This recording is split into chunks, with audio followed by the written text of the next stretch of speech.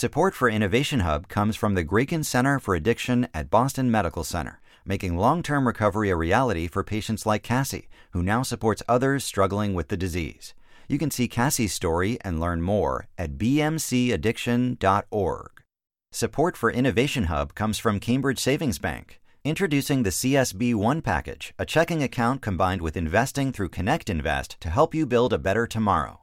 CambridgeSavings.com/CSB1. Welcome to Innovation Hub. I'm Kara Miller. They say age doesn't matter, but pay attention to the numbers here.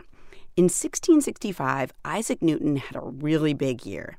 He made a huge contribution to algebra, and he started his work on developing calculus.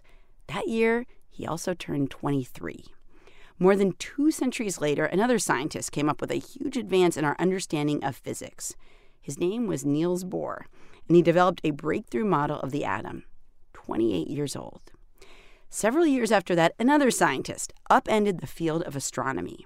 Cecilia Payne realized that stars were composed primarily of hydrogen, making it the most abundant element in the universe. She was 24. For years, there's been this kind of conventional wisdom that great genius is often young genius. And even if you're not a genius, breakthrough ideas come from young people. Laszlo Barabashi is a professor of network science at Northeastern University, and he decided to study when in our lives we actually come up with our best ideas. Laszlo, thanks for coming in. It's a pleasure. So it seems, I think, like accepted wisdom amongst many people that in some fields of study, like physics, the brilliant things are done by the really young people. But your research says that's not the case. First, why did you start looking into this at all? Well, because I'm turning 50.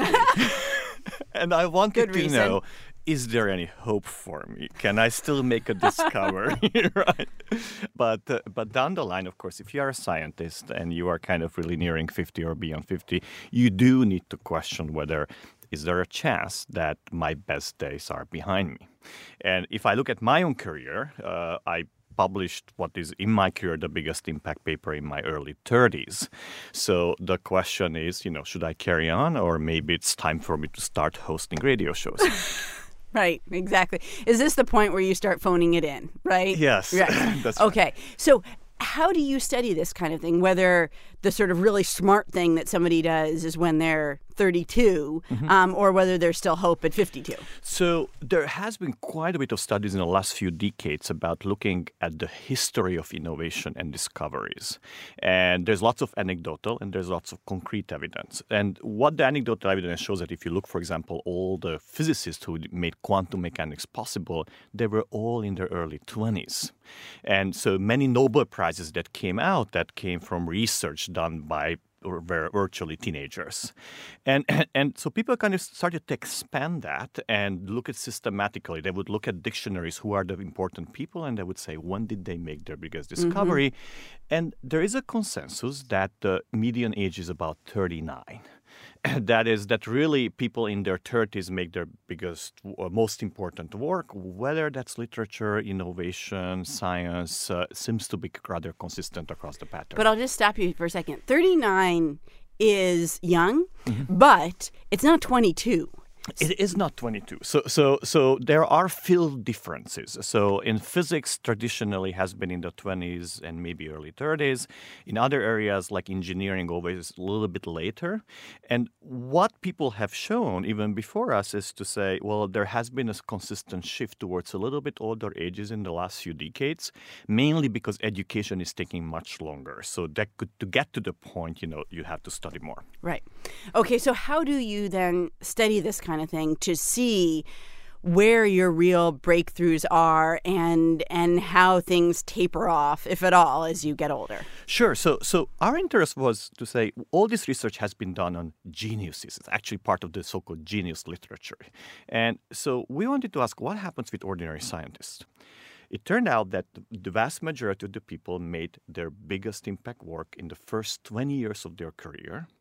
And beyond that, it dropped precipitously the chance that the biggest impact work will come, let's say, 35 or 25 years after you started your career. What we realized that it's not that people are smarter in the first 20 years of their career, but they try more. Right. Well, they're trying to get tenure. They're trying to prove themselves. That's right. So what is this telling us? What it's telling us is that every single work that we publish as a scientist has the same chance to be the biggest breakthrough.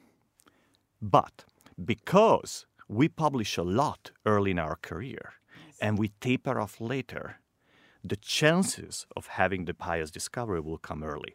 So think of scientific discoveries as playing the lottery or throwing a dice, right? So as long as you keep buying tickets, you have a chance of winning the lottery. When you stop buying tickets, it tapers off your chance. So it sounds like 50-year-olds are not really any less likely to come up with a smart breakthrough than 25-year-olds. It's just that 50-year-olds they're relaxing a little bit more. The pressure's not on as much. That's right. And it's been noticed before that there is a lower productivity, but no one really connected to the creativity part. They also thought creativity goes down. And, the reasons why the productivity drops at 50 or whatever, it's because we start having families, we start being sick, we start taking up administrative roles. There are lots of other opportunities opening up our career that we want to do. So it's well explained that. But the fact is that, the chances of making a breakthrough is completely uniform. And I don't think this is specific to science. I mean, there's now, once we made this discovery, we started to see lots of anecdotal evidence that is true beyond science, just about anywhere. So I would guess that you, as a radio host, if you would have some measure of what is your highest impact radio show, it would completely be age independent. I agree with that. And it would be random. In the sense that it would not be in a certain part of your career, it would be completely random when it would appear. So just have to carry on and do that.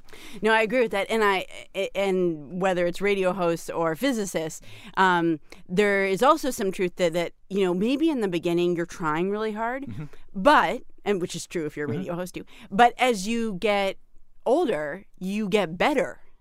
And you have more, ways of drawing connections because, like, when you were 25, you didn't have those connections in your head to draw. That's what I thought so true. But our data shows that's not the case whatsoever. So there were lots of hypotheses that we demasked and we kind of had to destroy in this paper. One of the hypotheses we had when we went in was that once you make a big discovery or a really cool show, then you somehow got it. You know what it takes to really make next big discovery. You know the elements. And so we thought that perhaps you would see the learning process leading to that. So the papers approaching the big discovery would better and better. But most important, once you had that, it would actually stay at a higher level. No evidence whatsoever for that. This is what we actually call in the lab the finger curve. Because it turns out that if you look at the history of the papers around your highest impact discovery, there's low impact paper, suddenly your finger going out, that's your highest impact paper, and then goes back to where it was before. So you don't see success coming, nor do we learn from it. I have to say, you're showing me your middle finger right now. I'm trying not to be offended. I'm trying to take this in the scientific context in which it's intended. It is intended like that. Does that mean, we think about songs and, people who write songs, we talk about one-hit wonders. Is that equally true in science that people have these papers that are amazing and game-changing for economics or for chemistry or for biology or whatever, and maybe never again in their career, or maybe only 20 years later in their career, do sort of all the pieces align for them again, and they think, I got it again. But it doesn't keep happening. So, no. And that's kind of the second part of the discovery and perhaps the most troubling for me as a scientist, and it generally has been the most troubling for the community. Because after we analyze all the data, what we realized that there is a very simple model that describes how a scientist works, which is I take a random number, which is my random project that I'm going to work on, and then I multiply it with a skill parameter that is unique to me. And the impact of the work will be the product of the two. What does it mean? It means that sometimes I can pick a low-impact work, and multiply it with my skill parameter and will be low impact, but sometimes I can pick a high impact and multiply it with my skill parameter will be a higher impact work. Okay, so you take the project, you add to it your talent, and hopefully you get some great thing out of it. Every scientist, even the greatest one, publish very bad projects because they picked the wrong number. Mm-hmm. But if you have a high skill parameter, you will occasionally have a blockbuster. And here comes the trick. We thought that the skill would improve with age, would improve along the career. It's completely unchanged during the career of a scientist. It's mind-boggling. No change whatsoever. And it's mind-boggling because I really believe that the skill parameter should change. I really think that we learn. I learn. We all do. But somehow the skill parameter doesn't want to change the career of these individuals, whether they are biologists, physicists, or mathematicians. Have you ever considered the possibility that older scientists have hits not because they are better than younger scientists, but because they are famous? And so somebody says, this guy is like a big deal in chemistry, or like this guy is a big deal in biology. I should take a look at his paper. And because of that, it's like a self-fulfilling prophecy, right? People listen to the songs that are written by famous people and they like them. And maybe there's good songs written by non-famous people, but they never heard those songs. So, you know. It's a beautiful question. And this is something that we can quantify. And we did quantify, we meaning the community. And the answer is fame brings you visibility.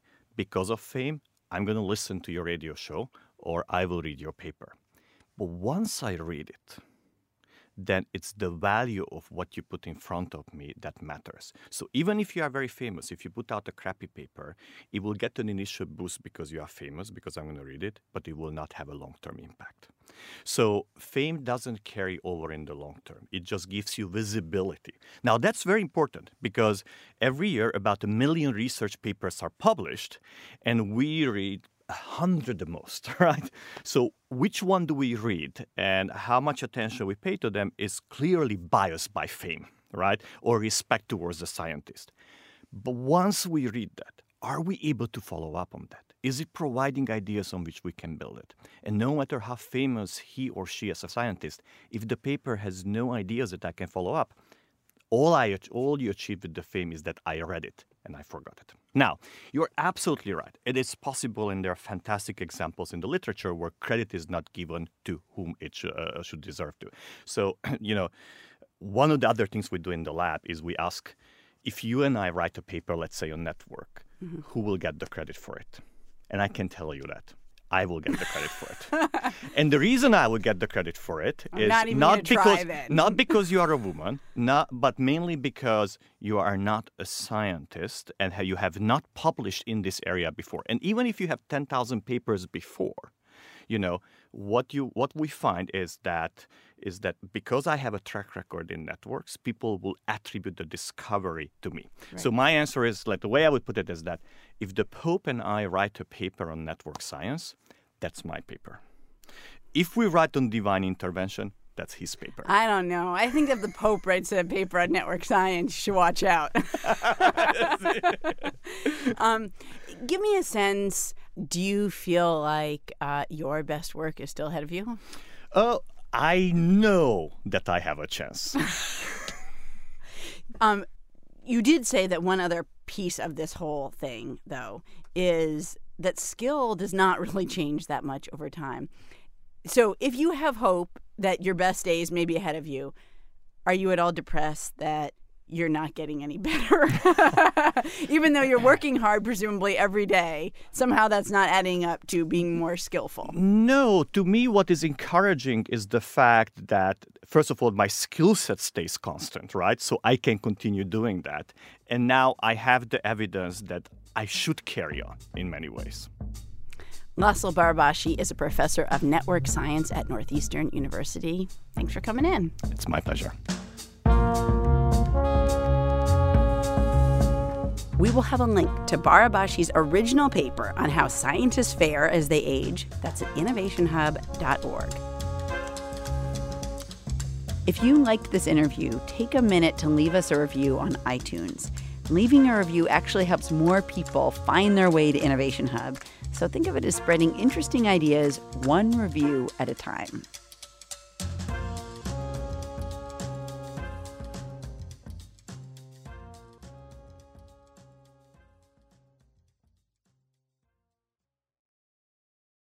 Support for Innovation Hub comes from Mimecast. Nearly 30,000 companies worldwide use Mimecast to help prevent cyber attacks like ransomware, phishing, and impersonation attacks. Mimecast, committed to making email safer for business.